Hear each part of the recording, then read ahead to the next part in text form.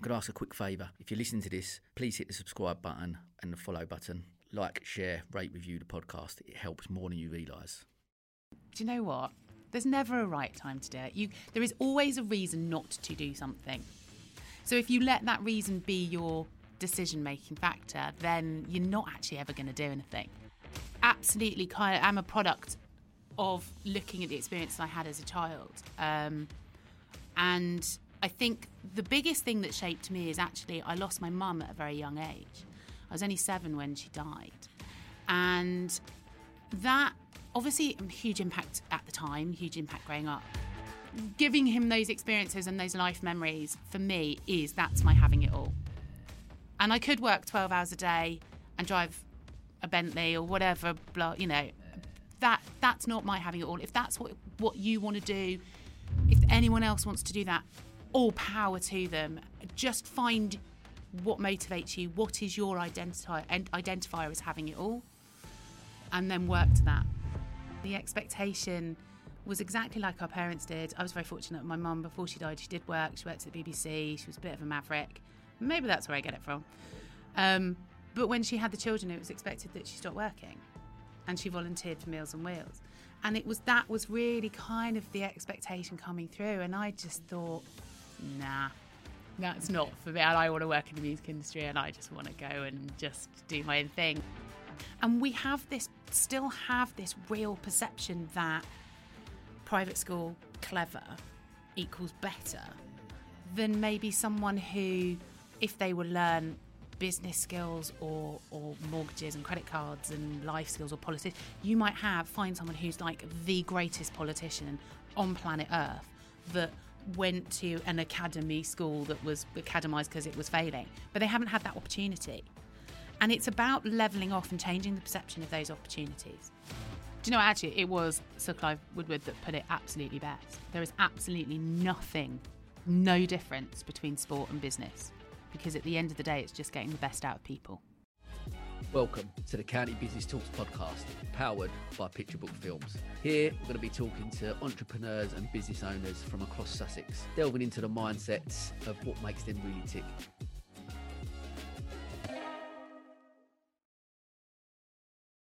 Okay, welcome to another episode of the County Business Talks podcast.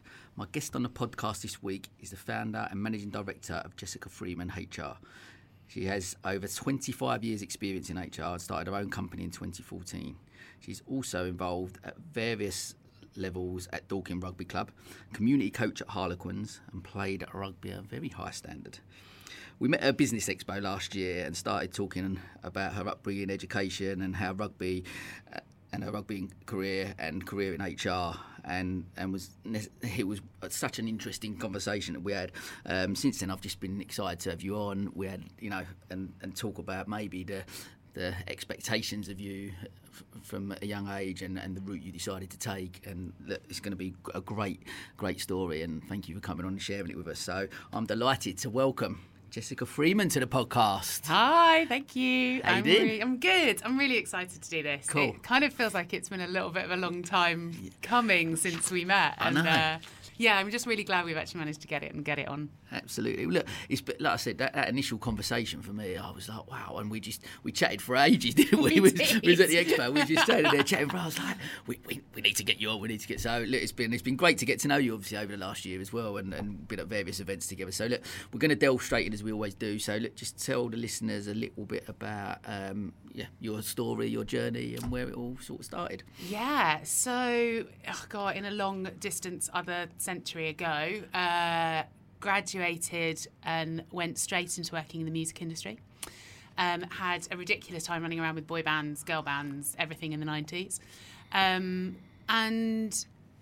then hit a really massive glass ceiling. Women in media, music, that side of things, was really, really tough. And I had to make some sort of decisions about actually quite a young age, whether it was what I wanted to continue to do. And that was quite tough. Because it was kind of like, that's your dream job. That was what you dreamt of when you were a kid. And suddenly it isn't quite what you thought it was going to be. And I actually just walked into a recruiter's and said, I need a job. And after doing a bit of temping, they went, come and work here. Come and set up a music desk, get other people jobs in the music industry. You know what it's like. And that kind of started the next bit of the journey, and ended up working in a lot of growth strategy and a lot of startups and small business and music and digital and the whole Y2K content, you know, we were growing, redundancies growing, everyone was doing all this crazy thing at 2000. Got really, really involved with that, people like Napster, iTunes, MySpace, things like that. Had my child 10 days before Lehman Brothers collapsed.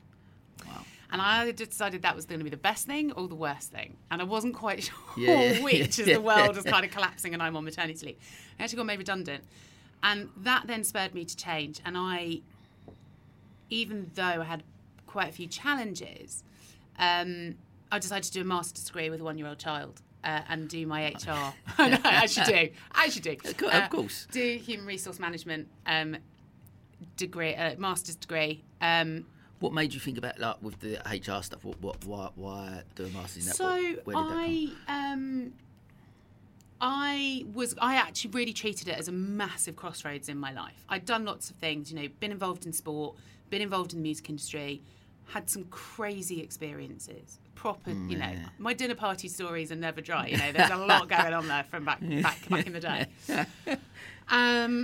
But I had to kind of make a decision with a child of exactly what I wanted to do. And a lot of people had said, you know, you could organise events or you'd be really good in other kind of roles, or you know, and I kind of looked at a few things around sport, and there really weren't that many opportunities in that side of things. And actually what I was good at was people.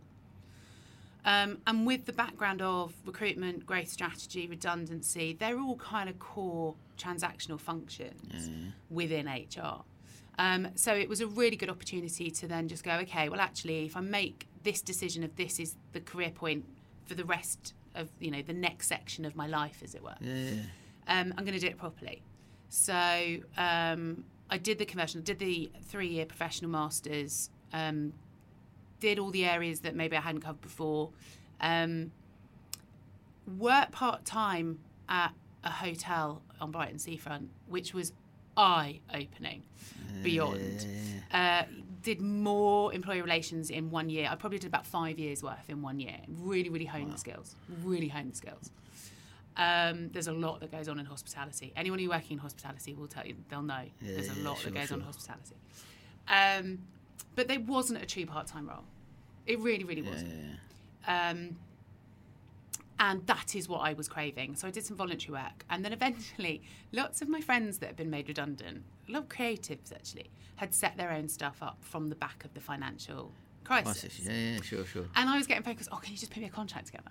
Can I just pay you to do that? Or can you just sack this person for me? Can I pay you to do that? And I kind of realised there was a really big gap in the market for small businesses. And that's how Jessica Freeman HR came about. Right. From looking at what that need was and looking at that dip in, pay as you go, just someone on tap, just a bit of access. And that's really what we've modelled the whole business around, the whole premise around is the pay as you go, accessible, affordable, for small businesses that just have never thought they needed HR and never considered it. And then it's gone massive, and then COVID, and then it's got even more massive. And then here we are, alongside progressing a rugby coaching career as a hobby job. I mean, look, the sports side of things we'll definitely delve into a little bit. I just wanted to, like, with the HR thing, I think it's fascinating because I obviously I remember running the salon, and that was probably the most difficult thing for me, was managing people, like especially younger people within that creative industry. You know, went out on the piss on a Friday night, didn't come in, I'm like, but knowing those procedures, and just that, for me, like, we was part of obviously a franchise organisation, so, you know, we had HR support in some way, but had to pay for that through that was outsourcing. Just like, it would have been ideal to have something like, for a small business, I could just go and, like, can I have a bit of help? Yeah, blah, blah, there's blah. that. And and that sort of pay as you go type thing, which is because you do need that, because there's so much red tape, there's so many procedures you have to follow from a HR point of view, isn't there, that people don't know. Yeah, there is. But I'm going to kind of sell it all a little bit short, I think. It's actually not that difficult. Yeah. The thing that makes it difficult is that people are involved. So actually, the statutes, the structures, the laws that are in place, the case laws there, the processes that you need to cover actually aren't that difficult. That, you know, the knowledge base of actually I can do it off the top of my head. You might have to Google it. You know, that's what you pay for, that instant, and getting it right straight away, rather than kind of navigating through maybe some legal language. It's that comfort blanket, I guess, as well, knowing that someone, because, you know. No, exactly. But what makes it really challenging, and one of the things that I know that is really one of our unique selling points, is coming up with creative ways of finding those solutions. Yeah, sure. Because when you throw people at it, people do crazy stuff and people don't behave. You can kind of, you know, a lot of people go, I bet you've seen it all. It's like, I can never have seen it all because I've not met every single person on the planet. And I hopefully never have to. But you can't, you can gauge, you can use your experience, you can generalise on what you feel might happen in a situation, but you just never know what curveball's coming next. And that's what makes it really exciting. And that's what keeps it challenging for someone who's doing it across a whole raft of businesses rather than just your own. Because a lot of people say to me, they go, how do you constantly, obviously when we've had some downturns, constantly doing the redundancies pre-COVID, constantly doing the furloughs in everything, because every environment's different, every company's different, and every person is different. But it's just there to know you've got someone at the end of the phone that sometimes you just want to go, can I just talk to you for half an hour? Can I take you out for lunch? I just want to run something past you. That conversations usually start with, can I just run something past you? Or I hear you're really good at sacking people. That's how conversations normally start when people like the Ellen Tree, you're fine. Yeah, kind of a little bit. And I have to kind of calm people go, well, yes, but let's find out what's happened. It depends what's going on. That's my favourite phrase. It depends. That will be the answer to everything until we actually know the details of where we're at and what we're doing. Yeah, of course.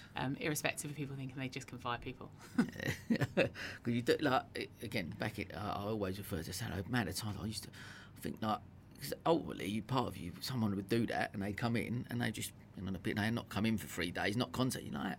Just get your stuff, get out. Like, that's what you want to do, but obviously you can't do that. You know, there's things in place, and for good reason, because there was, you know, other reason that. But yeah, it's just from a leader point of view or a management point of view, it's just knowing that you go, right, what can I do and can't I do, and what's the best route out of here, out of this situation? I guess it is. Yeah, this is a problem.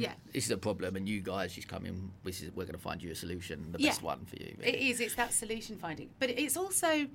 And this might sound a little bit bizarre from an HR person, but it is depersonalising it ever so slightly. Yeah. Because when, especially you are a small business, you're very close to the people that are working for you, with you as a team, because it's a small team. And some of them might have been with you for quite a long time. Yeah, you've built relationships with them, haven't you? No, absolutely. And so... in fact, I was having a conversation with a client yesterday who really couldn't get to grips with changing a structure. We're implementing a new policy. It will affect a few people.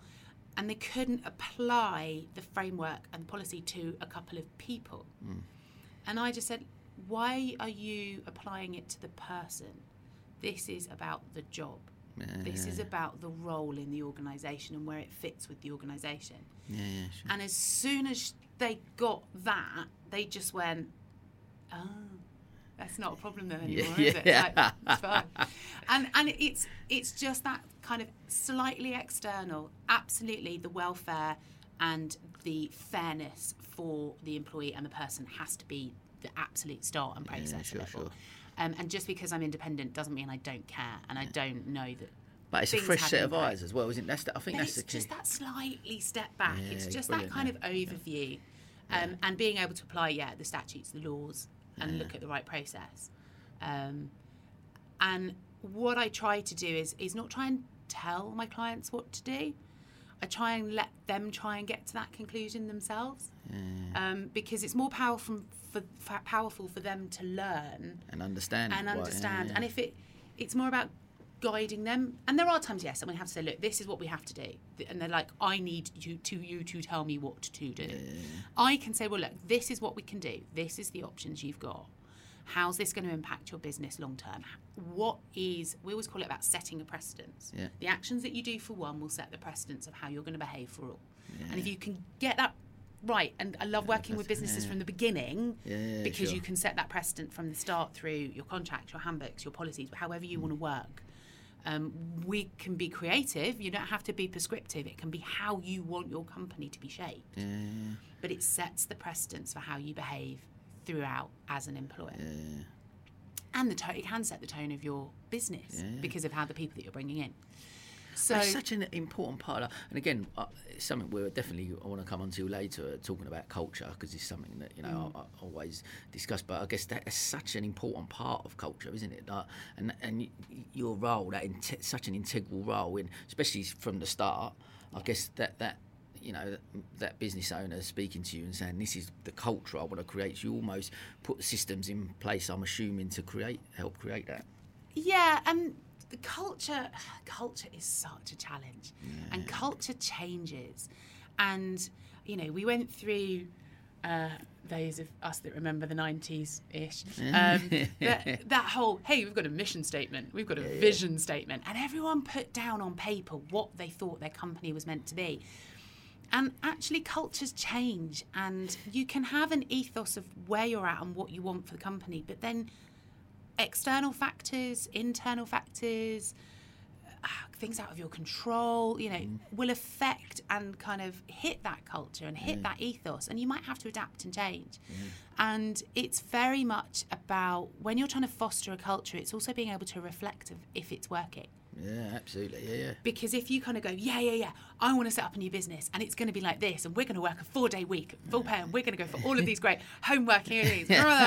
But if you don't actually put a point where you're going to reflect and actually look at it and go, is this working? Is this right? Absolutely. I have one client that we've completely flipped their way they work coming out of COVID, in that now they completely remote work, and your flexible working request is how many days you would like to be in the office. Wow.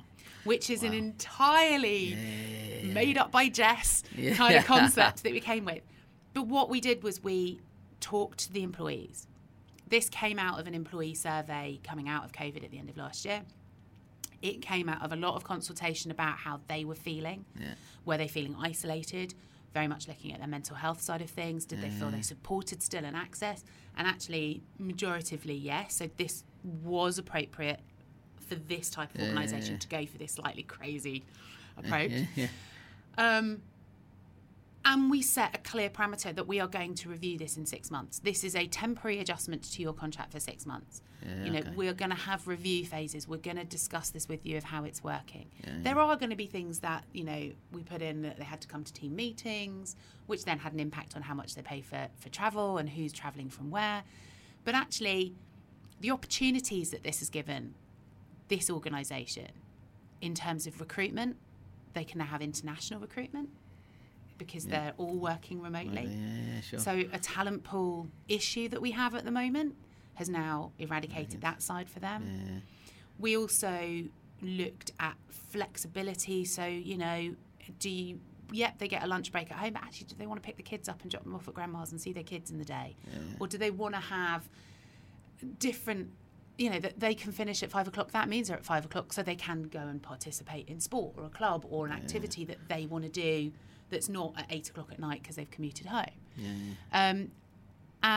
But then there's really important that they're supported, there's team meetings, they have time in the office, they see their teammates, they have that face-to-face as well and that interaction. Yeah, of course. And at the moment for them, this isn't going to work for everyone, but for that particular organisation, it's really working. But it's so crucial. We're still, even though it looks like it's great and everyone's loving it, we're still going to do that reflect and review at 6 months.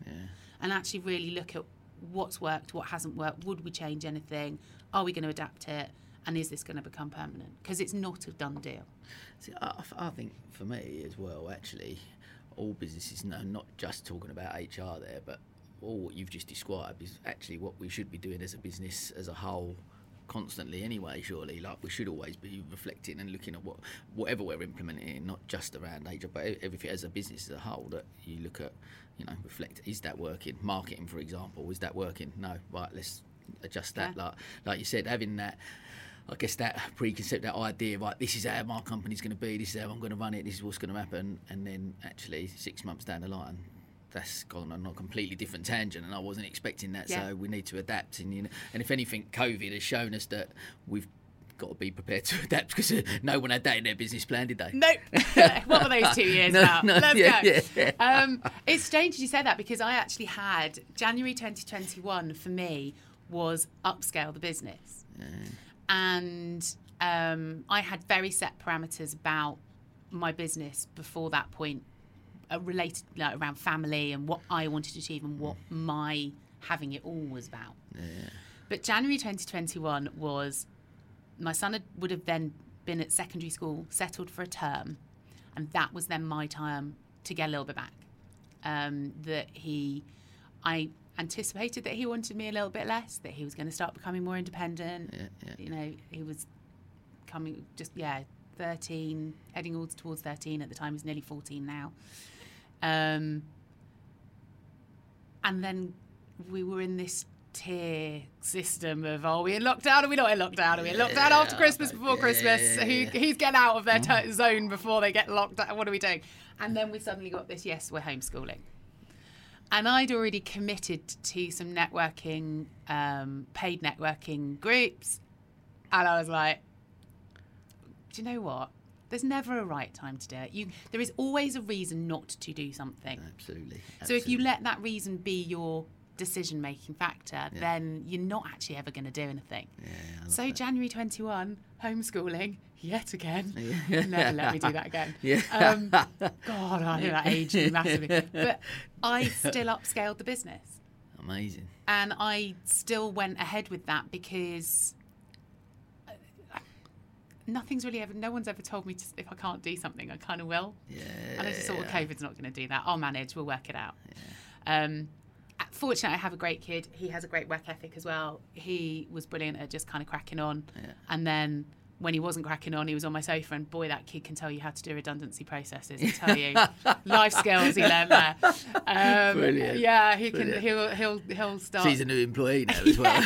Well, you joke about that. He does. He's actually named as the IT director because through that, he was 13, nearly 14 now. But through that whole time of Zoom, when suddenly we're adapting, and you're doing meetings, and I'm just like, I can't hear anything. Where's the volume gone? I can't see, And I'd be like, where's the nearest teenager? He's in his room. Go up, down.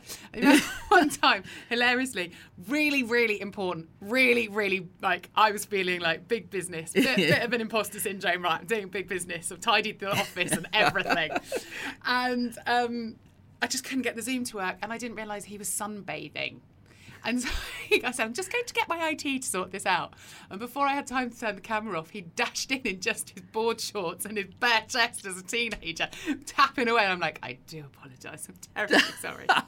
So other people had cats and cats' bums. I had topless teenagers. IT directors coming in and sorting my IT issues out, which is... I love it. As you do. But that's great for, I always think it, with the kids and them being a business owner and seeing you work in that sort of environment and that sort of aspect, I do feel that there's, we can inspire our children in that way, to run a business and that, because I don't think, I never had a upbringing where my parents were entrepreneurial at all. They both worked with really strong work ethic, which they instilled in me, which I'm so grateful for, because that's what's got me, I guess, where I am. But from an entrepreneurial side, no, it wasn't like I could never run my own business. That was never a mindset thing. But I think it's great that hopefully I'll do the same with my kids, and you're clearly doing with yours. Yeah, I mean, I think you obviously clearly are shaped from where you've come from. I absolutely kind of am a product of looking at the experience I had as a child. And I think the biggest thing that shaped me is actually I lost my mum at a very young age. I was only 7 when she died. And that, obviously, huge impact at the time, huge impact growing up. But a lot of people always ask me, going, oh, did you miss your mum? It's like, well, clearly. But at the same token, I didn't, because I was too young to know any different. Yeah, sure. And it isn't until certain life events that come through that you kind of sit there and you go, actually, that's when I could have done with it. And things like, weddings, birth of my child and all of this. But actually, I think one of the biggest things that shaped it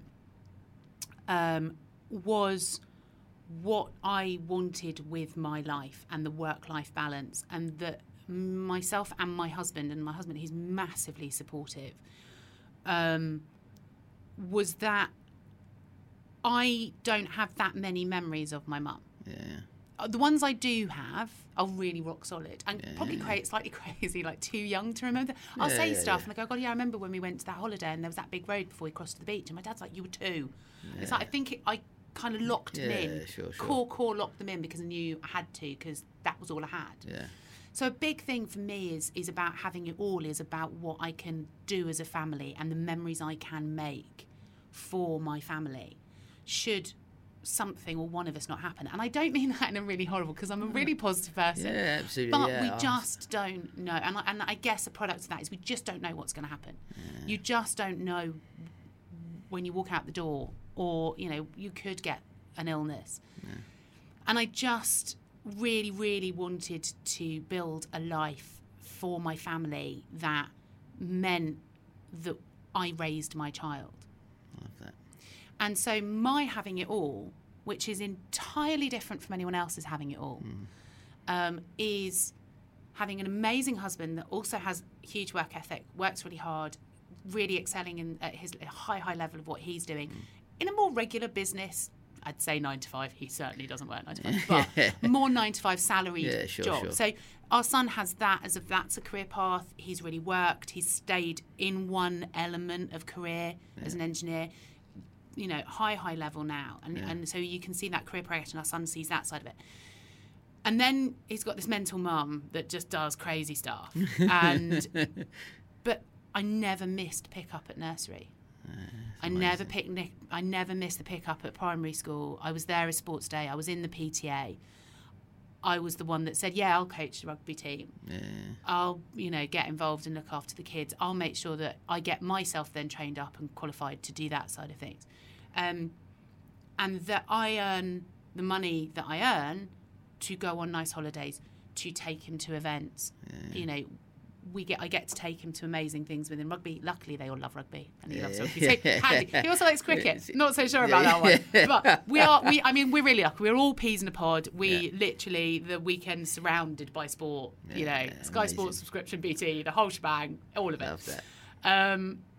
And it can be any sports. I mean, God, we've been watching. We even got to watching competitive marble racing in lockdown when there was no sport.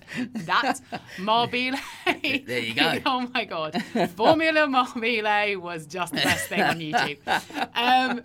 But giving him those experiences and those life memories for me that's my having it all. Yeah. And I could work 12 hours a day and drive a Bentley or whatever, that's not my having it all. If that's what you want to do, if anyone else wants to do that, all power to them. Just find what motivates you, what is your identifier as having it all. Love that. And then work to that. That is such a powerful thing for me, because I talk about it on here a lot and around the narrative around what success looks like to people, and I love the way you describe it as having it all. And it's not financially based. It's not about the material things that we do, and a lot of people. And again, I always refer to myself like I was doing this interview 10 years ago, my narrative around success would have been a lot different to what it is these days. Like it was. But I think that is really fascinating though, because I do think age, and as you move through, sort of, I'm late 40s now, and I think your perspectives do massively change. Yeah, sure. I don't think my perspectives in terms of having it all have changed, because if you think, my son's nearly 14, so my ideals 15 years ago when I was pregnant were exactly the same. And, I'm very open about talking about this. I think women need to be. I had real difficulty conceiving, lots of fertility treatment, a very difficult birth. I was very unwell. And then he was very unwell and had surgery at 14 weeks old. Wow, So even back then, 15 years ago, like mid-30s, early 30s, that's still that same fundamental thing of shaping is like, why on earth would I want to go out to work for 10, 12 hours a day and have someone else raise my child when I've just done that? And I think but you can still frame it. But I think for me, it's slightly possibly also my rebellious side, because I've never conformed. Really, well, I'm keen to talk, because so one of the things that I was really intrigued to chat to you about, and that we spoke about that day, was exactly that. Like you was privately educated, you know. I think from your description of your childhood and growing up and what that looked like to you, it was, you know, a very privileged sort of upbringing, and like you say, had that private education, and there was possibly an expectation of what path you was going to take within society, and you decided not to do that. I tend to. It's a common theme through my life. Yeah, so talk to me about that. Tell me about it. I mean, I had amazing opportunities. I had an amazing education, really, really strong foundations educationally. But we are talking the 80s and end of 70s, 80s, 90s, and there was still that expectation of, especially going to a girls' school, even from a really young age at my prep school in Windsor. We did a lot of stuff at the castle. We waved a lot of flags. A lot of looking sweet in a boater. There are pictures somewhere. I am never going to show them. I've got to get them on the podcast somehow. We need to. No, entirely sure. And there were certain things there that we were taught about being a lady and how ladies would perform. My secondary school was a little bit more open-minded, but when we say that, we've got to put it into the perspectives of, we still had very structured education. I remember we had one lesson around sex education to discuss whether we might have sex education, and a letter was going home to our parents. That letter obviously didn't go down. This was when we were about a week before we were about to do GCSEs. Yeah. So leaving a little bit late. Never heard from again. I'm taking it that letter didn't go down too well within the parent society, but it was never heard from again. And the subjects that we learned were, Latin and English and history and science, if you were good at it. And we tried, I say we, a couple of us slightly rebellious were sort of asking about whether we could do business studies at A-level, and that was no, that wasn't going to be part of the curriculum. So it was very much more those traditional subjects, with a view that they were looking at Oxbridge entrance, and then kind of what were you going to do with what you chose as your subject. And a lot of it was around, to be fair, there were a few that were really great, and we've got some of the school friends I'm still in touch with, amazing doctor, those kind of professions were kind of, they were good. Sure. But a lot of it was sort of English and history, and you could be a teacher, or, and a lot of it was, and the expectation was exactly like our parents did. I was very fortunate. My mum, before she died, she did work. She worked at the BBC. She was a bit of a maverick. Maybe that's where I get it from. But when she had the children, it was expected that she stopped working, and she volunteered for Meals on Wheels. And that was really kind of the expectation coming through. And I just thought, nah, that's not for me. I want to work in the music industry, and I just want to go and just do my own thing. And so I ended up at art college. Do you think it was maybe, although your mum passed away when you were 7, do you think that from that young age there was something there, like seeing that she was slightly different from the norm and going out work, Yeah, I think so. My dad is really close to, like, he's of that kind of that age where he's friends for life. He's, there's some people, like my mum's best friend from university, he's still very good friends with. And I see her quite often as well. And he calls himself my godfather. I don't think that was ever formalised. But my dad's best friend from school has been amazing. And he often just sits there and gets a bit teary and goes, God, you're your mother. You're just your mother. And it does ask that real nature-nurture question, because I only had her in my life for 7 years. She was very ill for about 5 of those. Wow. So you have to ask that nature-nurture of how much did I just just inherently get from her. Yeah, of course. To do behave, because they're like, oh, you're so like her, your enthusiasm. And you know, when my mum gave up work, she still then volunteered for Meals on Wheels, as it was then. I don't know if that exists anymore.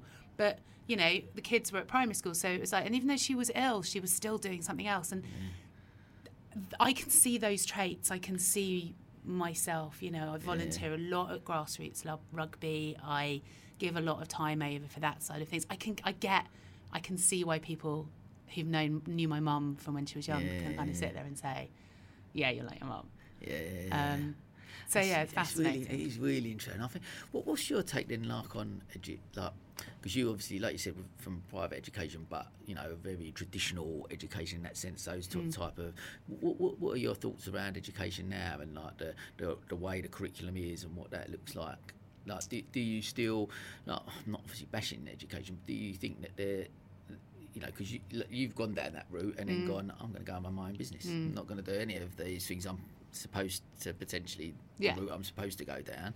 And, you know. I'm not going to go to university and meet my husband. No. These are the things, you know what I mean? They're the photographers. So in my head, I'm looking at thinking, but I'm just keen to see what you sort of think around education now. And do you think that the system as a whole and the way people learn needs to maybe be looked at? Or what's your thought? Actually. I think I do think there needs to be a bit of a shake-up, and I think the big problem we've got is the whole point of academies and things like that, they've got it wrong. The use of academies is a really negative thing. It's a failing school that needs rescuing, that suddenly then becomes academized, and it's profit. You know, it's not supposed to be for profit and blah, blah, blah. And I've done a contract for an academy group. Interestingly enough, at my interview, the first thing I said to them was, by the way, I don't believe in academisation and I don't believe in this structure, so tell me why you want me to come and work for you. Wow, okay. Kind of laid the groundwork. Yeah, of course. As you do. But then I've always done that, because even with my business, when I work part-time, I would go into clients and say, I work 9:30 to 2:30 Monday to Thursday. If that's not enough for you, that's fine. I'm not offended. I'm just not, this isn't the right relationship. That doesn't mean I'm crap or I'm not good at my job or that you're not a great client. It's just this relationship isn't right. And the amount of people that would turn around and just go, yeah, I still want to work with you, we'll make it work, was more than...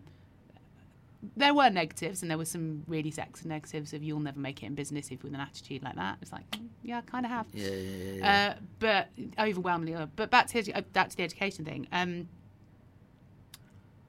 I don't think we can kind of do a one-size-fits-all. I don't dislike the private system. I'm a product of it. I don't horrifically dislike it. I think some things need to change in it. But I think a lot of education's trying to meet the needs of too many children that are too different.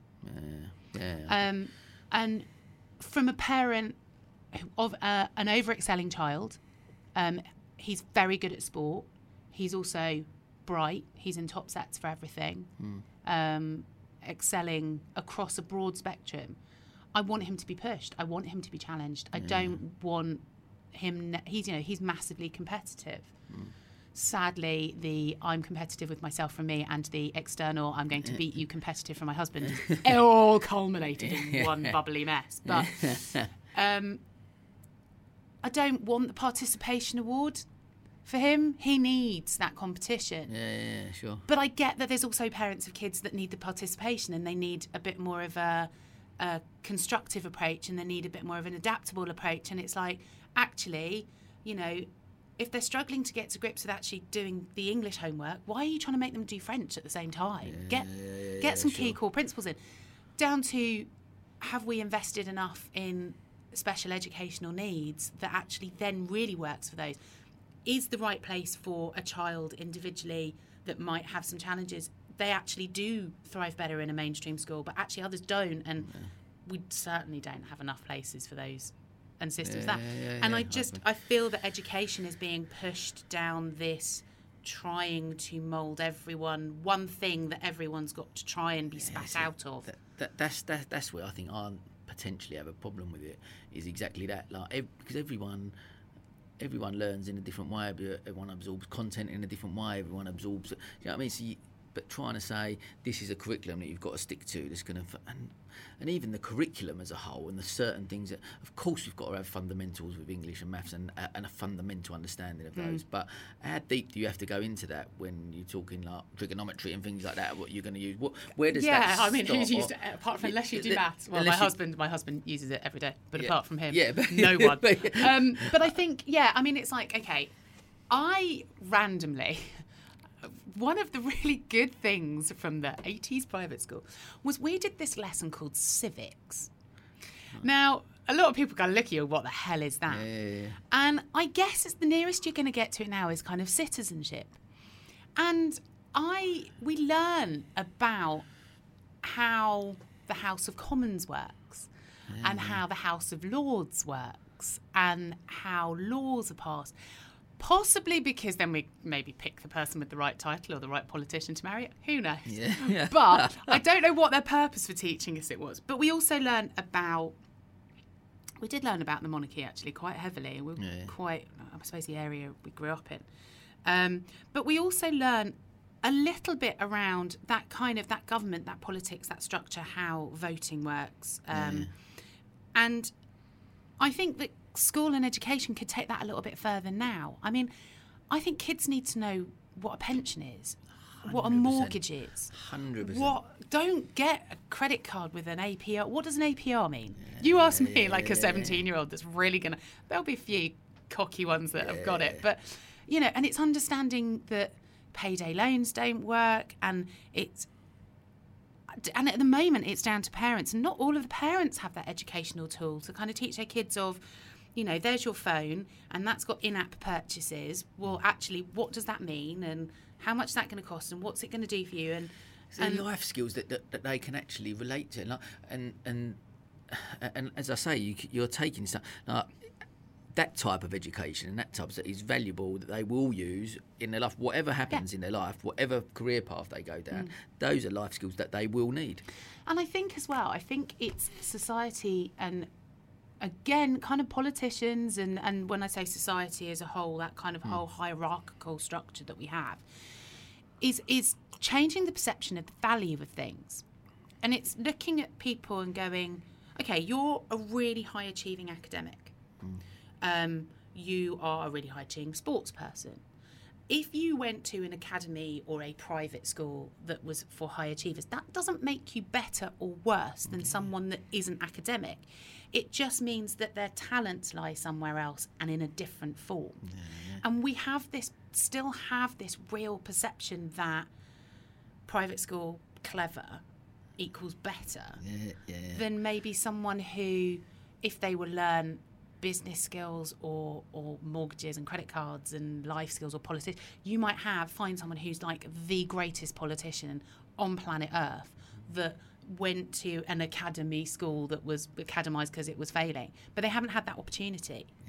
And it's about levelling off and changing the perception of those opportunities. I love that. I think that's a great way to describe it. It is the preconception of what society puts on. Like you said, you automatically speak to someone who's privately educated and think, like you said, whether it's a better life or whatever that look, but what is better? Because ultimately, what do we want out of life? Like you're talking about what your success is and all, and what that looks like. If happiness is the key to that, it's nothing to do with your financial or your academically intelligent you are, or wherever that balances out. I come across, and I call them the Range Rover wankers, and I come across the guys in sport. You come across them quite a lot. People attending, a lot of the parents that are bringing their kids. My kid's coming to a Harlequins camp. X amount. It's a prowess of my kids here. They've paid them to go on a camp, and we're giving them some skills. It's fun. And they'll turn up in the latest Range Rover or Aston Martin or whatever, and I just kind of look at them and just go, yeah, I had loads of those in the playground. Those parents, it hasn't changed, just the brand of the car and the size of the car, and it that's great if that's what they need. But it doesn't diminish the fact that what I need and what my success is any different. It doesn't mean it's any worse. It doesn't mean you're better than me. And everyone has, and we talk about this a lot, and we talk about this massively in sport at the moment. Something I'm really, really passionate about is the unconscious bias, and it's that language and your automatic assumptions, whether you realise it as a bias or you really don't realise it as an unconscious bias. And for women's sport at the moment, it's huge. Yeah, of course. Yeah. But it can apply to anything, and it's like, I can walk into somewhere, I will start talking, and people hear how I speak, and they make an assumption. Yeah. And I'm sure they've done that in a different assumption for you. Absolutely. But the Essex twang, it gets me. The Essex twang, the Essex Surrey twangs. It's just never good. Berkshire borders. Yeah. But my respect for you is absolutely no different. Based on. And I'm sure you won't mind me sharing your turning up where everyone else is wearing suits and a baseball cap last week.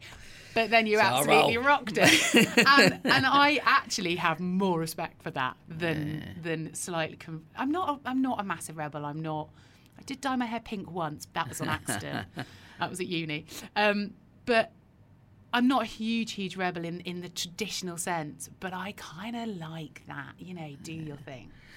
I think, look, the one thing, especially over the last year, doing it's episode 35 now, and people I've spoke to, and the one thing that keeps coming through, and the one is that whatever we're doing in life, it's got to be that we live a life true to ourselves. Surely, if that, everyone I've spoke to in that book, the big 5 Regrets of the Dying, the biggest regret of the dying is that I didn't live a life true to myself. Like, if that is it, and I'm going to lie down on my deathbed, whatever that looks like, whatever pound notes I've got in the bank, whatever business I've run, or whatever I've contributed in some way, as long as I can lie and go, you know what, I'll give it a good go, and I've done it on my terms and who I am, then I think I'll be okay with that. I think. Do you know, it's also we use this word, and this is a word really coming through an awful lot.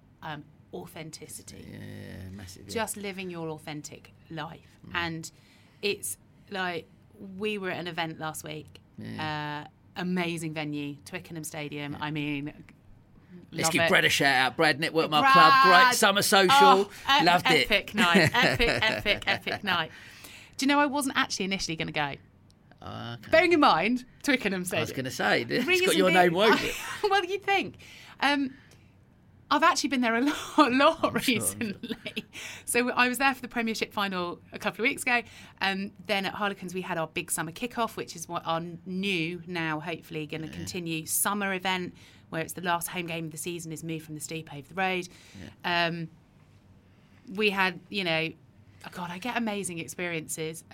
It's not the first time I've done this, because we've done this with Big Game an awful lot, but we do coaching clinics on the pitch.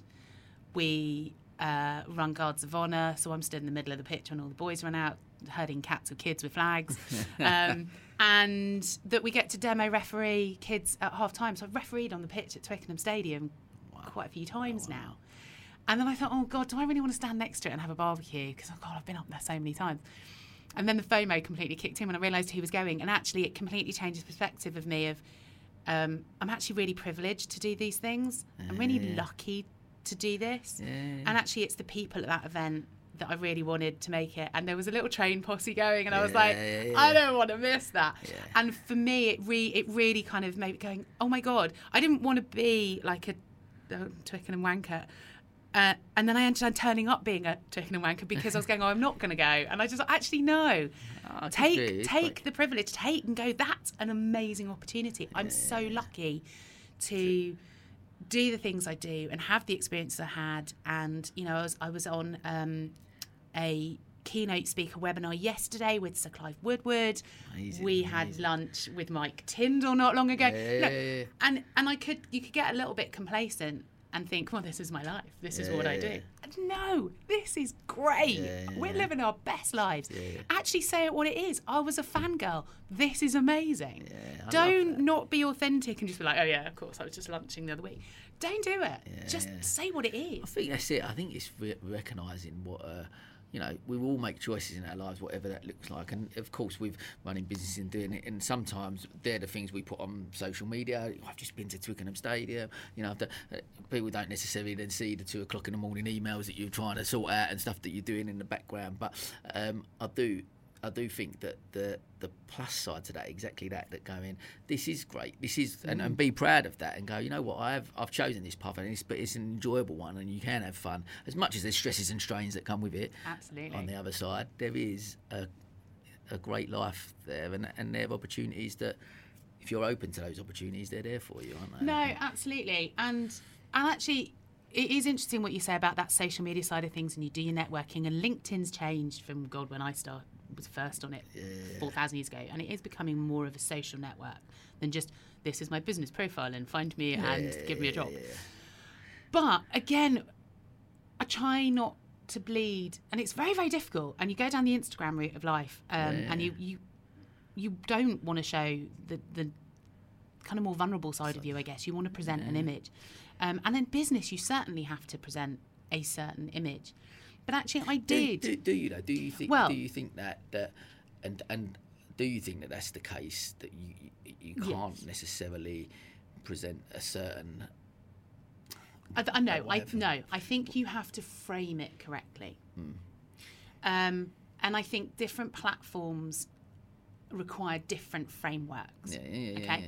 So if it's your personal Insta and Facebook and things like that, now bearing in mind we are of the old generation, Facebook for me is still keeping up with all my family and friends across the world. It's not much. I've got like 100 and something friends. Let's be real.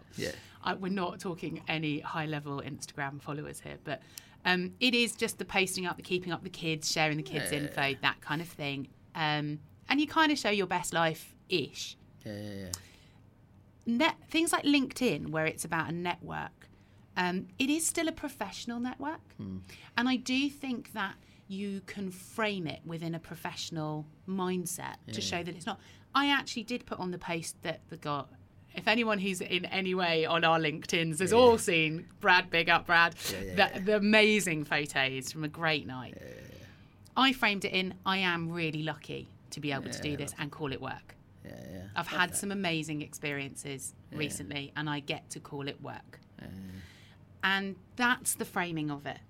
If you are wanting to put something out there that maybe shows your more vulnerable side, or what would be perceived to be a negative, it's how you present that in a professional way. So there's no way of saying, there's no harm in saying, actually, I'm struggling right now. Actually, it's been stressful.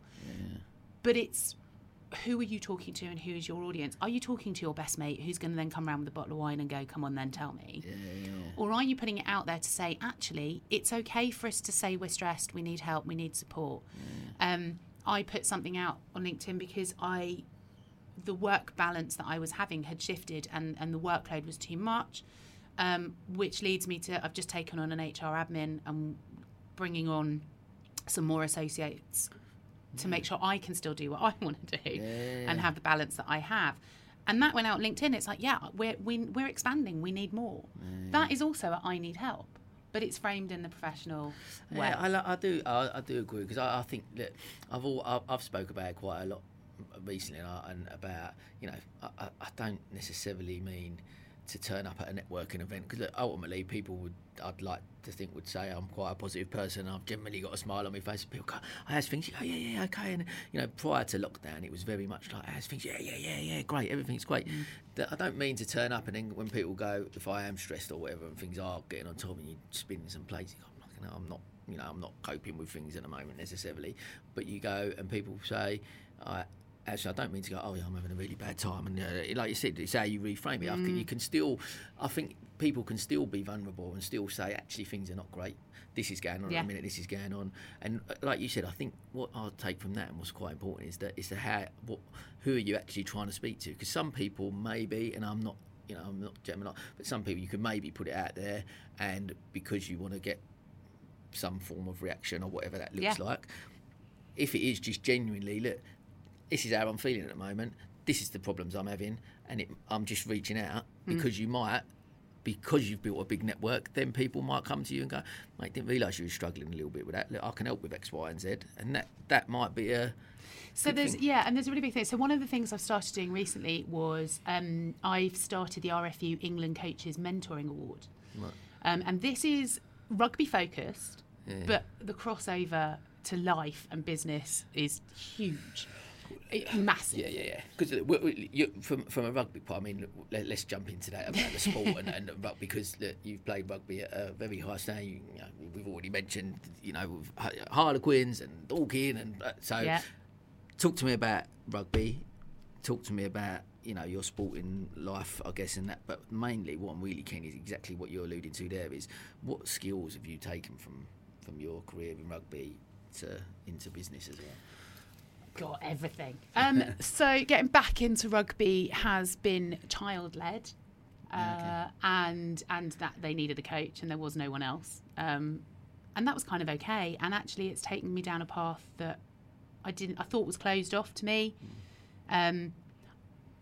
You never want to have regrets. However, I wish I was 25 years younger, because the opportunity, I really do, in so many ways. But the opportunities that are available to people coming out of university or going into university even, and looking at the courses and the choices that they're doing.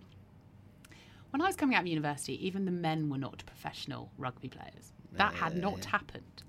Sure.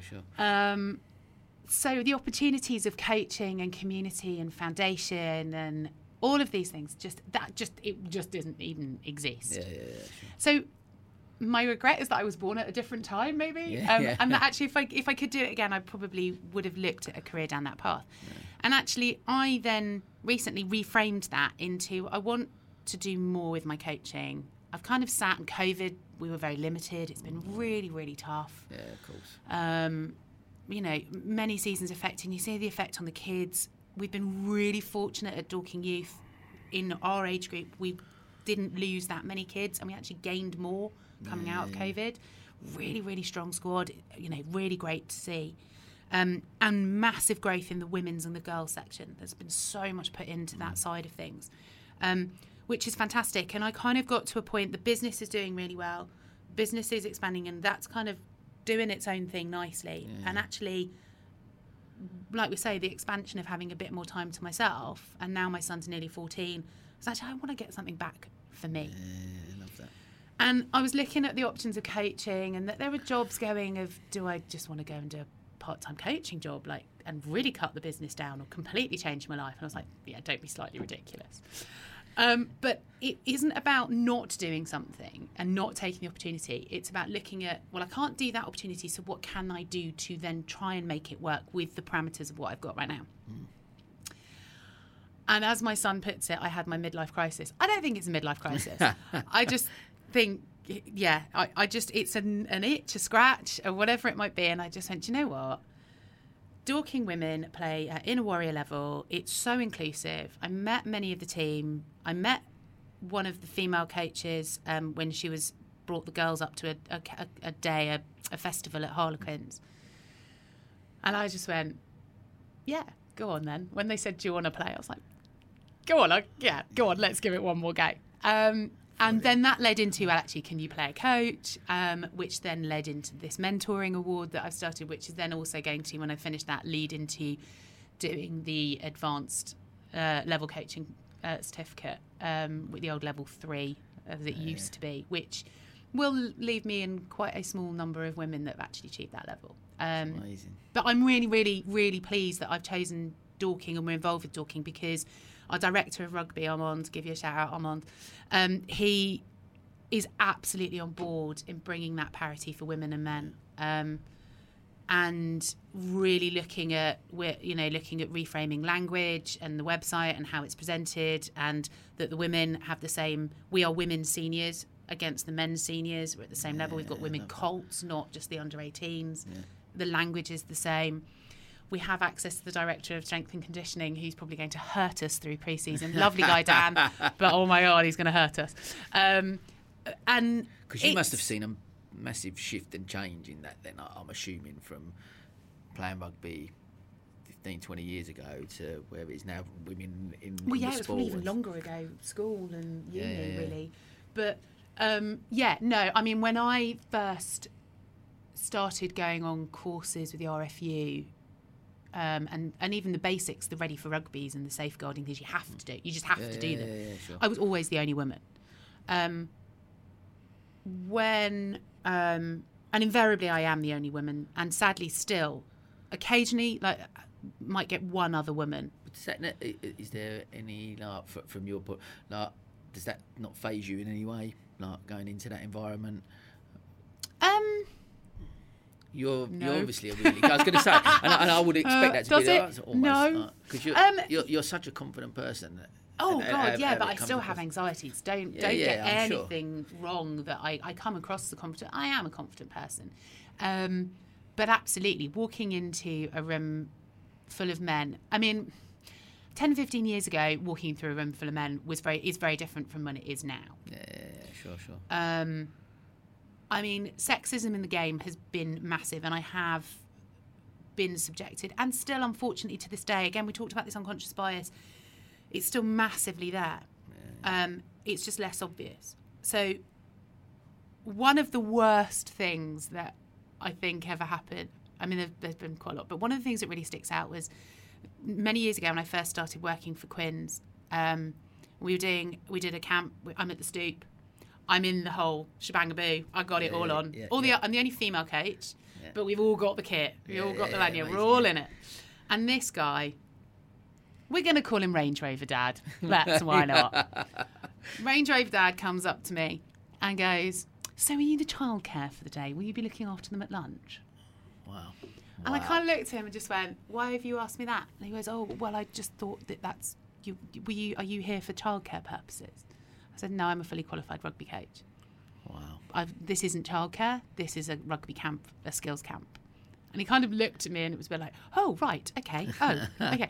And I just, that wasn't unconscious bias, that was just bias. Yeah, that was just sexism, pure and simple.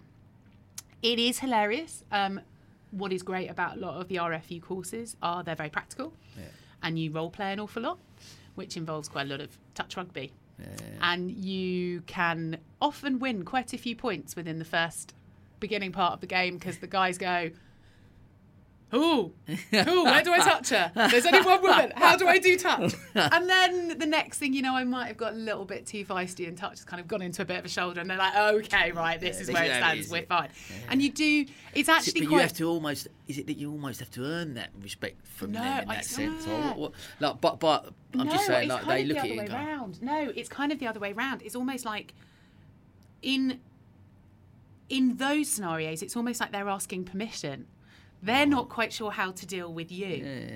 I know how to deal with me, but they don't quite know. These old in my day coaches, I played, I'm now coaching, they kind of, they're not entirely, or they certainly weren't entirely sure how to deal with a woman. And so it's for you to lead them and guide and say, "This is okay. This is all right." Sure. And it kind of almost is, it's giving them kind of permission to say, "Oh yeah, okay, I've not done this, I've not played rugby with a woman before, but that's okay."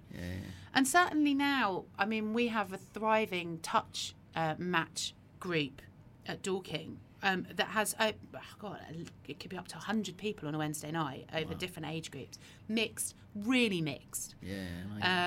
I wouldn't say it's 50-50, but there's a really good mixed women to men ratio and things like that, to the point where now there's touch tournaments as well.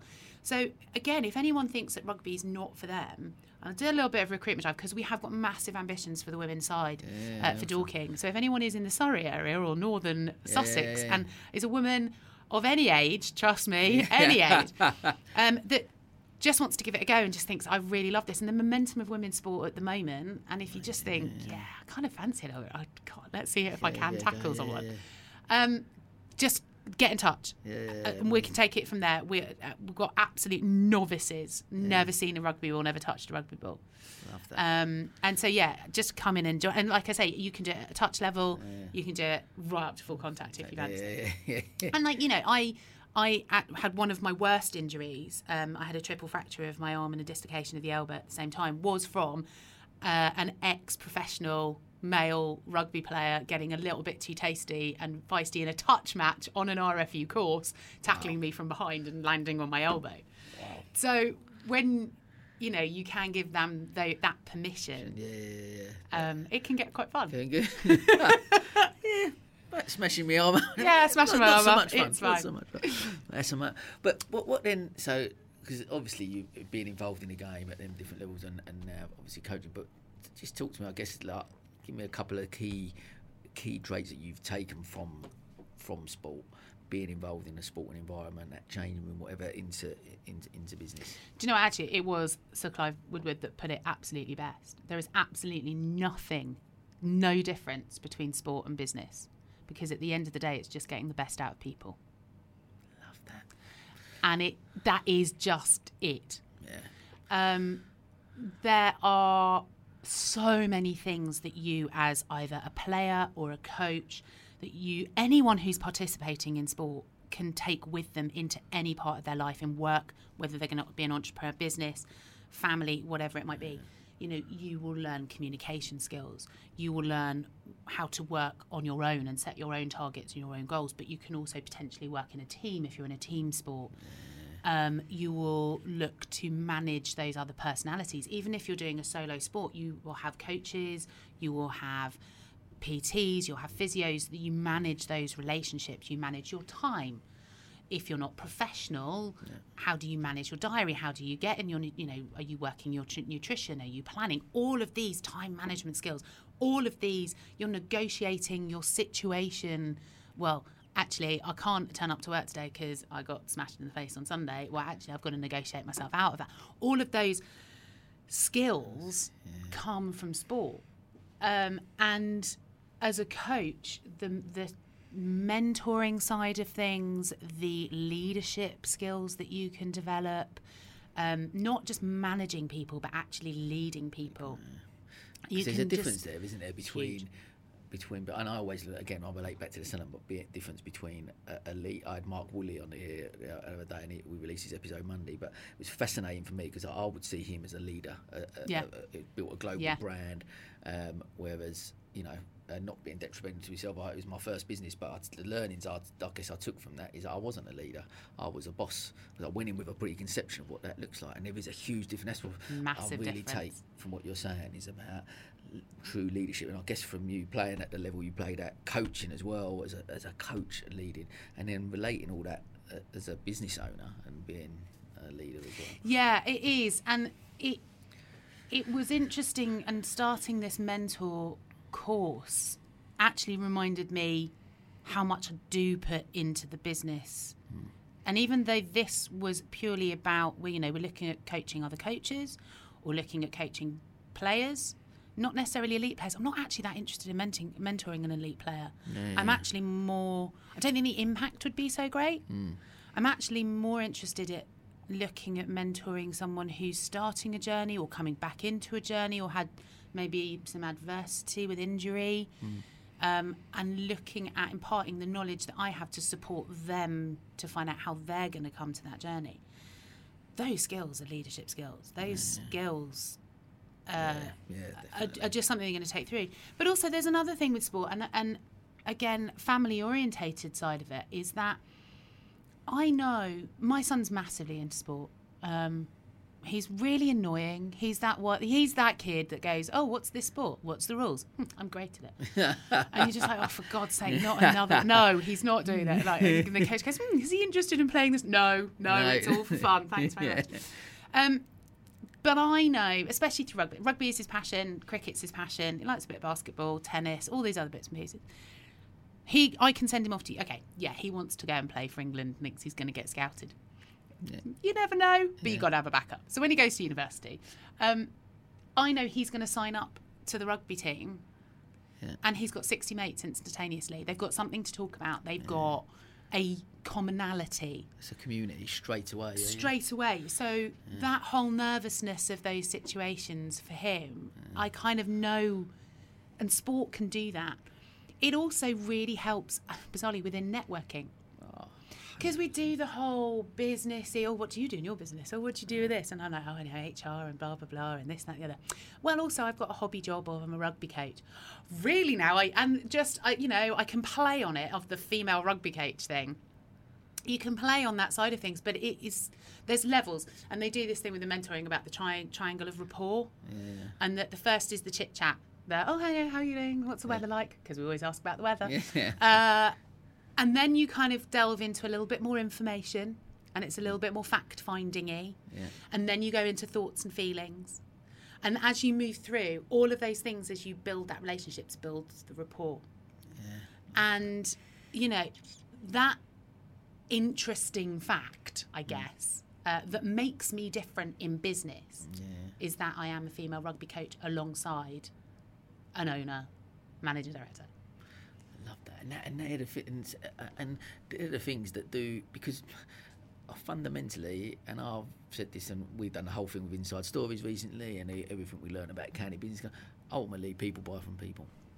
That's the thing. Whatever business we're in, whatever we do, over 13 years, different businesses I've run, everything is people buy from people, and and it's building that relationship, that rapport, as you say, the skill. But I'm the same as you, like playing football at the level I did, and playing and just being around football for as long as I was, and not being in a changing room and a banter and all the stuff that comes with that, the confidence to then walk into a crowded room where you don't know people and just go. The first day I walked into Thamesmead when I just signed from, you don't know anyone, and you straight away you just get involved, and that's how you have to do. And honestly, that taking that into a networking environment and being able to communication, isn't it? But managing those personalities, you've walked into a locker room, and you're not going to like everyone. Yeah. And actually, you're going to hear things. And trust me, female locker rooms can be a bit feisty too. I'm sure. But you're going to hear things that maybe you don't necessarily agree with. You're going to hear opinions. You're going to hear the way that the language that people use that you don't agree with. Yeah. And actually being able to manage that relationship and go, I don't necessarily agree with you, but out on that pitch, I've got to work with you. I've got a massive, and especially with rugby, an element of trust, especially as a forward in a scrum, in a ruck. Don't kick me in the face. You know, who's got my back when I'm tackling some, you know, in that scrum as a unit, as a pack, everyone's working to, they call it a pack for a reason. Someone might have expressed some really horrific views, but on that pitch, I've then got to work with them. And I think that's actually one of the things that we're really struggling with post-COVID in a business world, and why we're seeing in HR so many grievances, disciplinaries, issues, employment relations problems, is that people have forgotten, everything's been polarised, everyone's been separated in opinions. And then, you know, we've had Brexit and Farage, we've got Trump, and bringing not necessarily populist views, giving it a voice again. And we've got vaccine, not vaccine. You know, everything is a polar opinion. And then we've all come back into this workplace, and we've forgotten how. I keep saying we've forgotten how to office. I'm gonna trademark this. I'm saying it now. I'm trademarking it. Forgotten how to office. People have forgotten that you don't have to agree with someone's opinions and views, and as long as they're not doing anything offensive in the workplace or against you or bullying and harassment or anything like that, but they can have their own opinions and views, but you still have to work with them and find a way to work with them, because you're not going to get on with everyone in life, and anyone who thinks that is very naive. And if you've been in sport, there's so many things that you will have learned of. There's going to be people that you didn't like in that locker room, but you needed them on the pitch or in your, you know, support team or on your bench. And actually, I think a lot of people could really do with relearning that coming back from COVID. The other big thing that you would take to business from it is I think people who have been involved in sport in any way have a better coping mechanism for failure. And I know that's and I've heard you speak amazingly and brilliantly about failure. I failed a lot, so it's easy for me to talk. It's a subject I'm an expert brilliantly in, actually. But very openly, very candidly, and massively reflectively, which is so important. Everyone should be able to do that.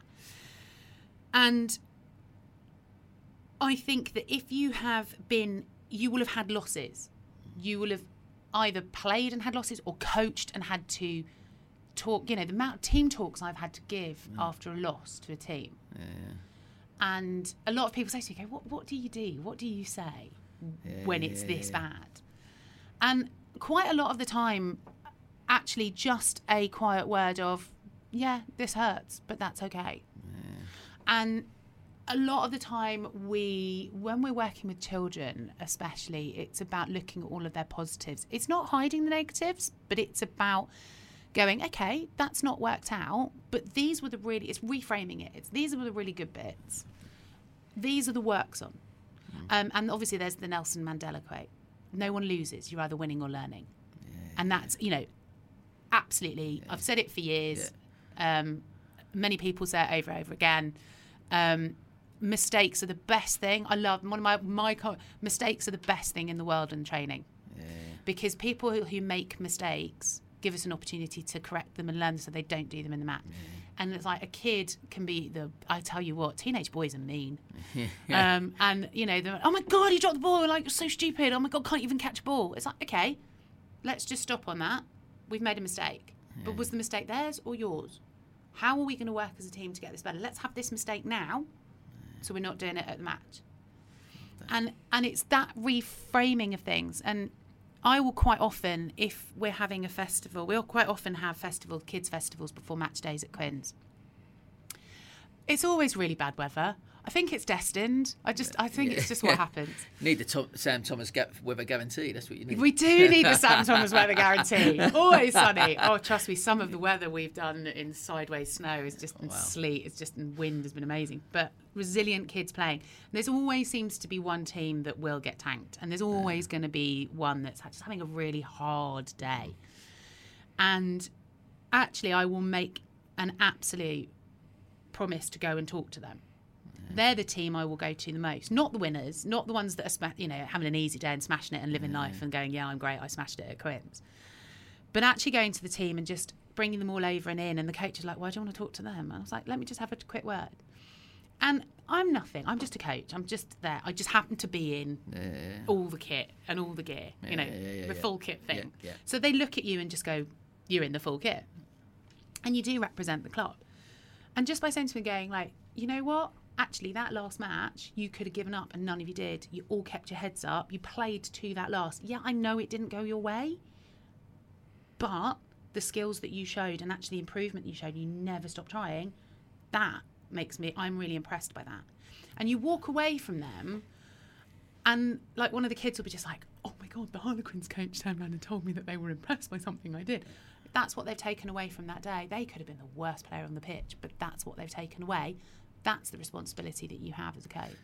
I love that. I love it. And even, I relate that even to our own kids and allowing them to make mistakes, but actually going, you know what, I've always, no matter what our kids do, that, you know what, I was like your son, I was into every sport. And wherever I played, I was never brilliant at, but I could play. I could pick up a tennis racket and be okay at it.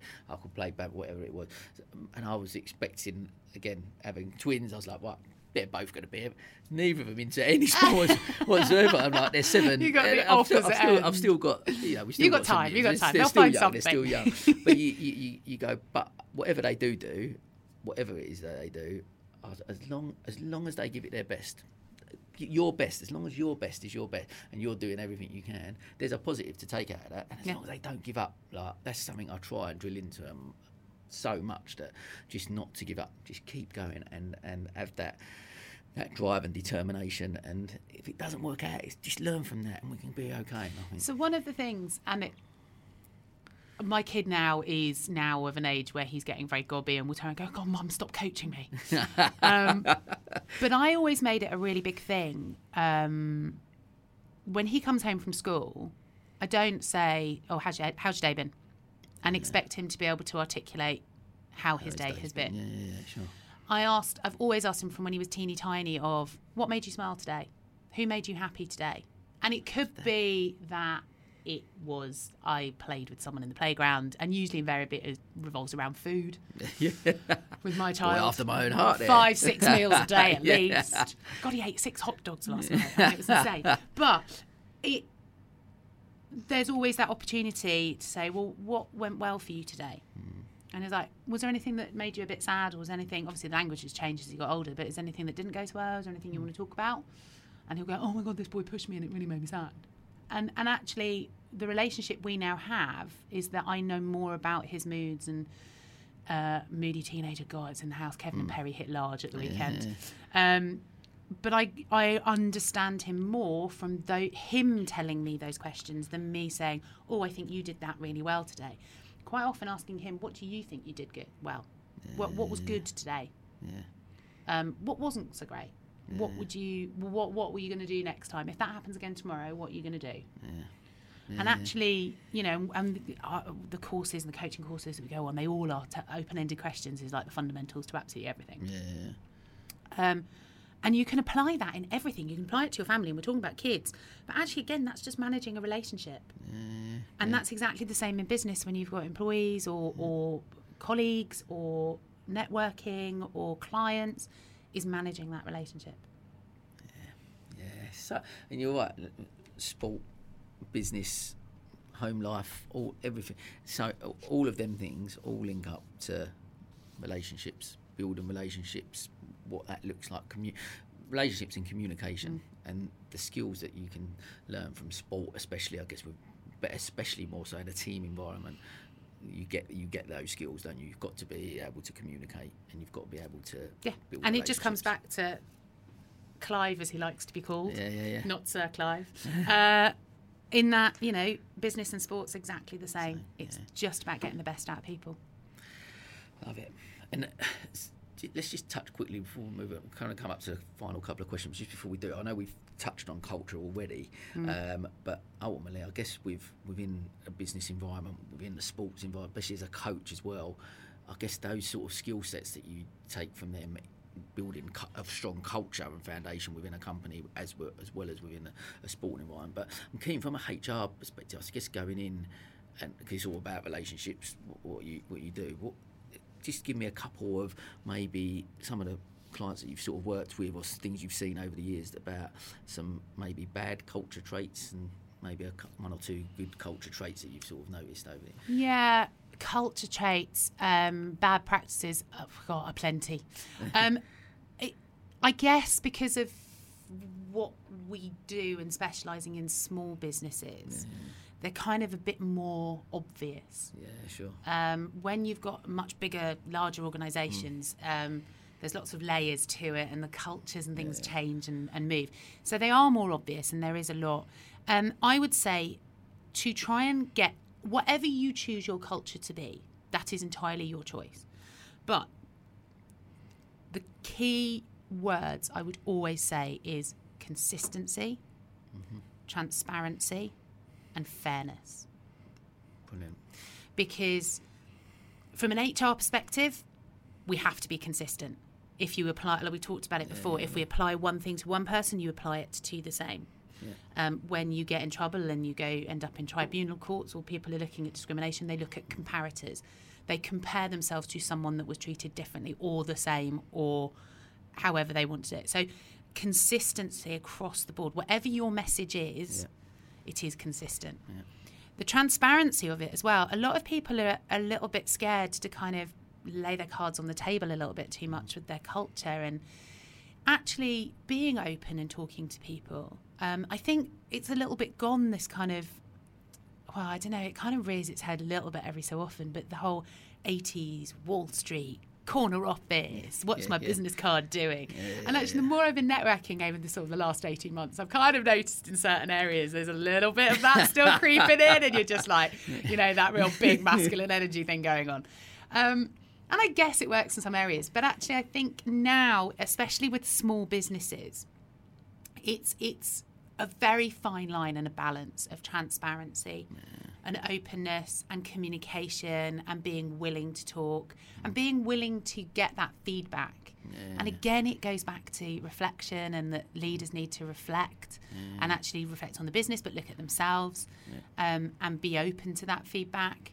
And then fairness is just, God, you could go through the rhetoric and the academic papers on motivators and all, Maslow's hierarchies of needs and all of this. If you do a staff survey and you talk about what motivates people, money might be around the place, but actually fairness and actually being treated fairly is always right up there. And again, with the consistency comes the fairness, and they kind of interlink with each other. Are you being fair to that person? Are you being a fair employer? Are you being fair to a client? Across the board, I love that. Across the board. And that's great advice. And so I guess so many people, like I said, it's something that I guess as a starting point, people starting out, like, entrepreneurs listening to this who may be thinking about starting their own business, those traits that you're talking about right at the starting point, getting that right from a culture is... Yeah. If you can get that right, it stops me getting the phone calls of, I need to sack someone. Yeah. And it's really tricky because he's my best mate. So one of the biggest things that we see with small businesses that haven't maybe had any influence of HR or any perception or knowledge of HR themselves is especially where they've employed their friends. And it is so easy to be done because you get really excited about your passion project and then you get all a little bit over enthusiastic and then you get a little bit too busy and then your mate's like, oh look, I'll come on board, it's okay, and then everything's fine. Or you've brought on staff and they've been with you for quite a long time and you've got a really close relationship that they have become friends and really good friends. And then your business gets to a certain point and a certain size.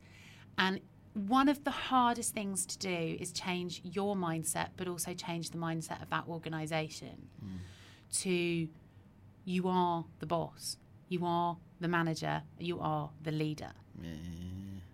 And they need to see you as that. And quite a lot of the conflict that you get in small businesses is where those lines have blurred. And I always say to someone, like, people come to me going, oh, Lola, I've got this situation, I'm going to employ my mate as a sales role, say. And I'm just like, ask yourself if you can employ him or her or them, can you sack him or her or them? And if that would be too difficult or awkward for you to sack them, should you be doing it in the first place? Because it's hard, isn't it? Because as a leader, but you want to. You also, if it's in your nature, this is where I struggle with a little bit, because if it's in your nature to be actually quite a nice person, you want to be friendly with everyone, you want to be people's mates and blah, blah, blah, that's great.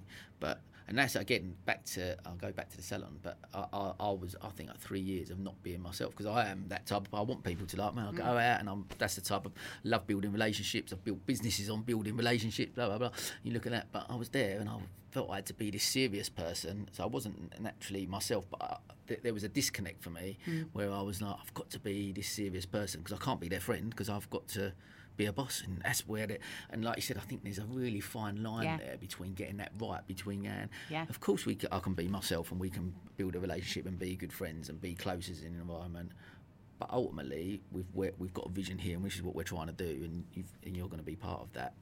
And it's like, so we kind of we can set parameters around things, and a lot of it, there are actually things like legal, I'm not going to get too boring on legal stuff, but employers' liability around socialising and alcohol and work events. And when does a work event become a private event? And I always say that we, write into policies for work events I call it the wedding rule, that within a specified time and place, we will provide you with half a bottle of wine per person or 2 pints of lager or alternative softs. That's kind of what you get as the wedding rule of the wedding breakfast when you get. Yeah, sure. It's a reasonable amount to say, you're going to have a nice time and I want, this is a social event on work. But it's not so much that really, especially with food, could cause, and there's always one or two that can't quite handle even a couple of pints. I can't quite understand that myself, but a good rugby girl. But there's always going to be anomalies. But on average, with food, that should be about the right amount that someone's not going to be so drunk that they're out of control and could be a liability. What happens then after that, where you've got those clear parameters, is their responsibility, different location, and the company's not liable. And for leaders and managers and owners, I say the same thing to them: do the wedding party rule. Stay for the meal and the half bottle of wine and the 2 pints, then let them go and enjoy themselves. You're still being social, you're still being true to yourself. You don't have to be this serious person and change. But it's knowing... But don't go breakdancing till 2 o'clock in the morning with them. Only with your close mates. I'll see you down Revenge later.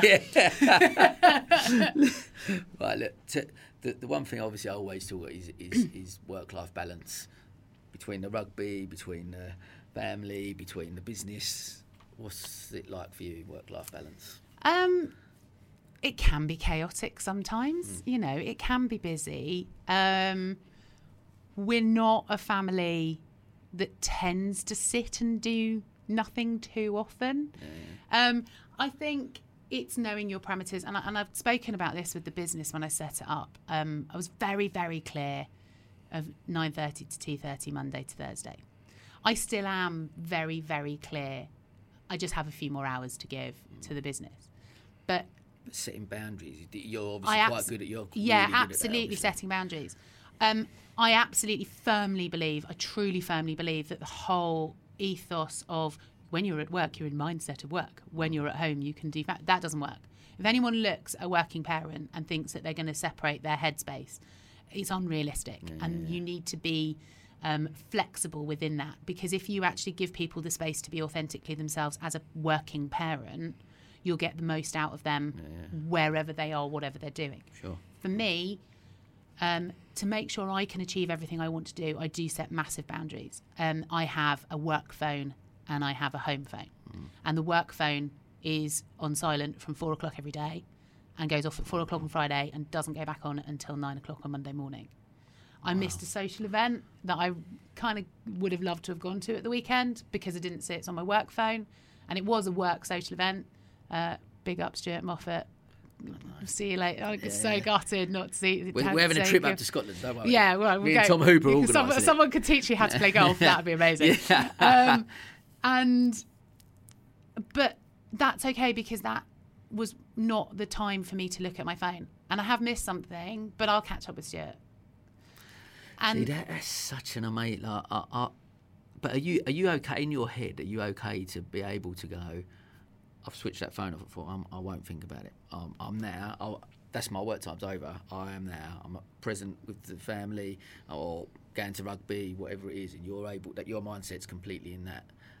Or there's always going to be a bit of leakage. It's always going to creep in, or and it's natural that my husband will come home from work and we'll talk about our day. And yeah, absolutely. Some really stressful situations. We've got quite difficult disciplinaries at the moment. And so there is always that time. But I think by physical boundaries help you clear those mental boundaries. So my LinkedIn is professional. Very, very occasionally I might post something family orientated, but it is very professional around my sport or business or HR. I have an entirely separate profile on Facebook for business as a person than I do from my personal. And Instagram's just me, because I have got a work Instagram, but oh God, one's enough. And no one needs more than that in their lives. And I think having those really set boundaries around that, kind of like Ghostbusters, don't cross the streams. Occasionally they might need to, but very rarely. And I just think giving those real guidelines. I'm also a very structured person in terms of organisation lists. Okay. I love a list. I'm a list. And it's like it's actually a known thing within the whole of my wider family, my bigger family. Whenever we come up against like crisis or adversity, or there's a bit of a family crisis, like, right, we're going to make a list. Sit down, make a list. What do we need to do? Jessie's list is alright. It's going to be awesome. No, but like my whole family, whenever there's been, so my dad was very unwell with COVID, and we all brothers and sisters came together, and it was just like, right, let's make a list of what we need. Right, okay. So it's kind of a family trait. Lists are good. But we have organisers. We've got a big family chalkboard in the family room by the kitchen. And it has got, right, what's the food for the week? Who's doing what? There's kid column, my column, husband column, who's where. We can all visually see. We've got the Google Diary. The Google Diary is multicoloured. It's got what's everything as a family, what's the child's school diary and extracurricular activities, what's my work diary. I don't have my husband's work diary because I don't want it. He doesn't have my work diary because he doesn't want it either. But we can see where... And, we've got clear rules. Whoever puts it in the family diary first, that's the one that gets it. I like that. And my wife's more organised than me, so she'd put it in the family diary before me, I'm sure. And I'd always be a trait. I would always...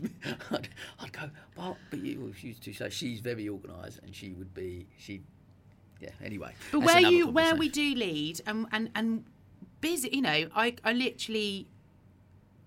In fact, actually, I think the last 2 weeks I have been in a field every single night for whatever reason, whether it be rugby or cricket, because the seasons now, it's not winter and summer sports anymore. They just go straight through. Whether it is my training, whether it's me on a coaching course, whether it's my son playing a match or he's training somewhere or he's whichever one we're at.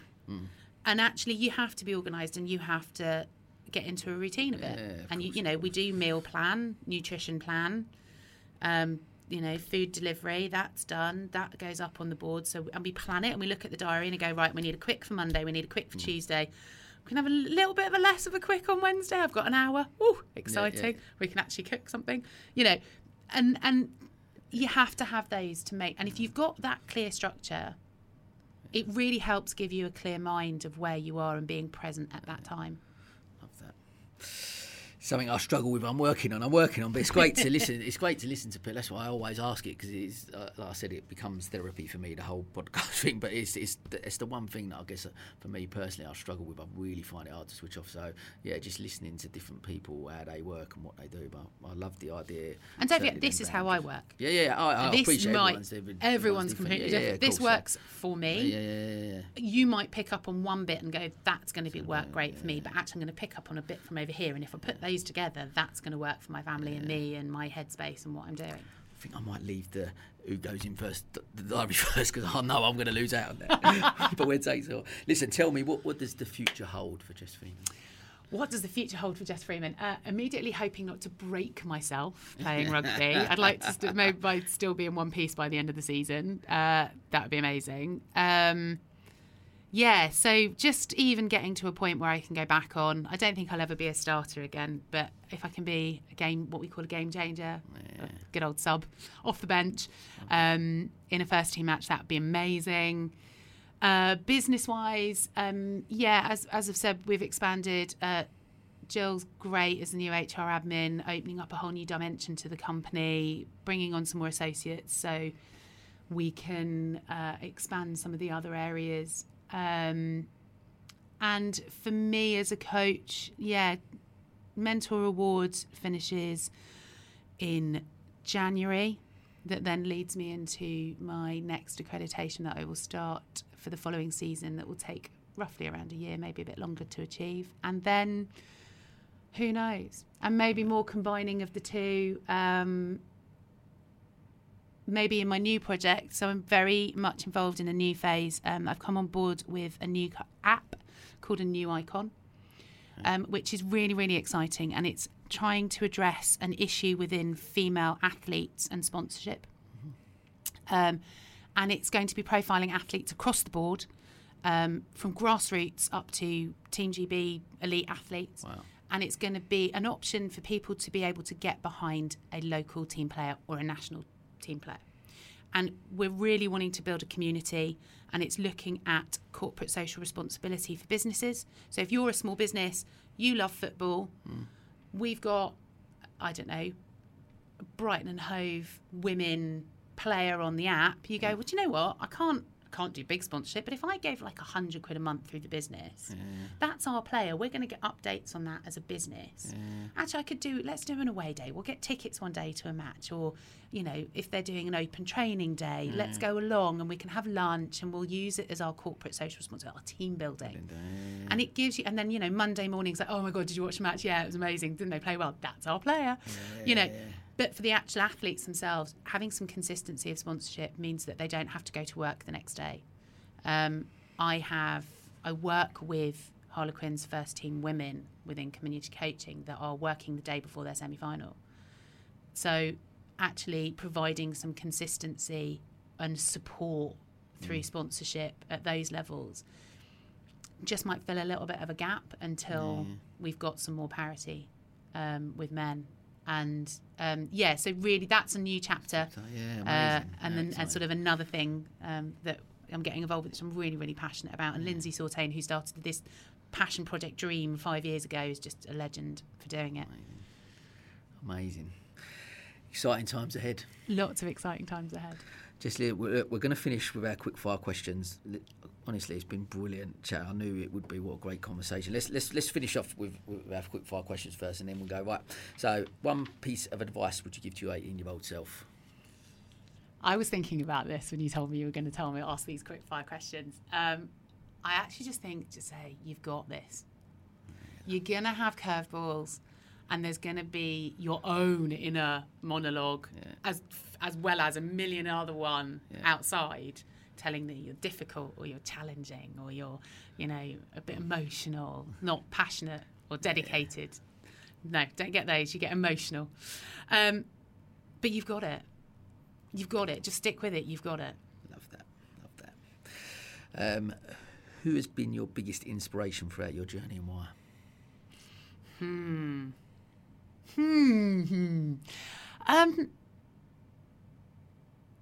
I don't think there's one. I actually take inspiration. I take nuggets. And I take nuggets from everywhere. And I think inspiration can come from little bits that you just see in someone and go, yeah, okay, that's okay.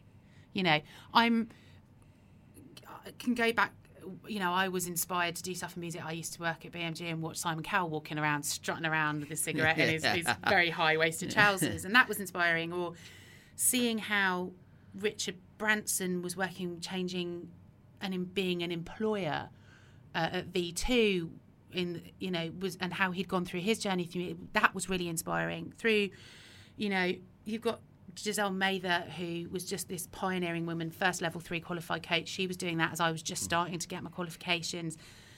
She took her newborn baby with her to her level 3 courses because she needed to, because it wasn't childcare, which everyone was a bit like, I was like, yeah, she's queen. And she's now, elite. Just brilliant. People like that you pick up bits through to my son and my family. And my son inspires me to be a better coach, to be a better person. When you work with other coaches, they inspire you to be better people if they're enthusiastic. And I guess I'm just a bit of a sponge.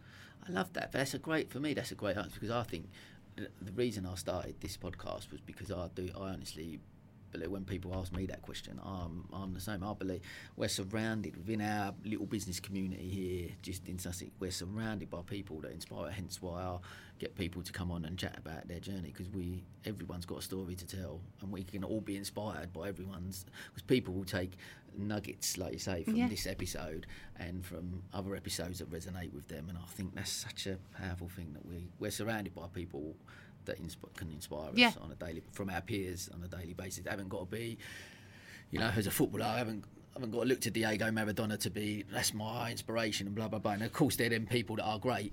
But I think when you look a little bit closer to home, there's some real inspiration. I also think it as well. I mean, it's like, I could look at, I'm never going to be Maggie Alfonsi. I'm never going to be, far too well. I'd love to have been a Jess Breach, but she's epic. But I am me, and I can take that inspiration to be the best me. So I don't need to be someone else or behave like one other person that inspires me the most.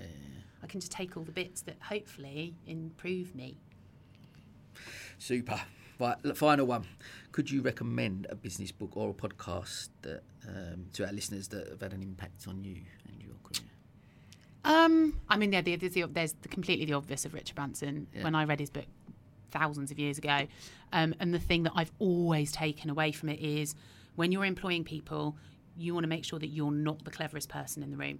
You want to make sure you're employing the cleverest person in the room, because they know their field. And this is why I always work with associates, especially around sort of well-being and some of the coaching side of things that's slightly different to mine, because they know that better than me. So I want to offer, Jessica Freeman HR offers the best, so I bring someone in who's the best. And I got that from reading Richard Branson's book like a decade ago. No, God, decades ago. More recently, Game Changers, Sue Anstice, the game, just the whole Game On thing. She was in No Woman, No Try, the documentary on Amazon about the rise of women's rugby and the challenges it faces.